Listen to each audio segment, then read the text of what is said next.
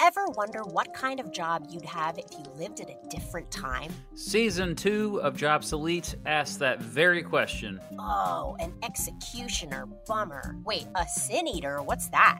I'm Matt Beat. And I'm Helen Hong. Take a spin through workplaces of the past as we scout history's most fascinating jobs in every episode. Hey, let's check out a few Jobsolete highlights from Season 2. But I assume you had to be horsey. I don't know if that's a word. But you had to have skills.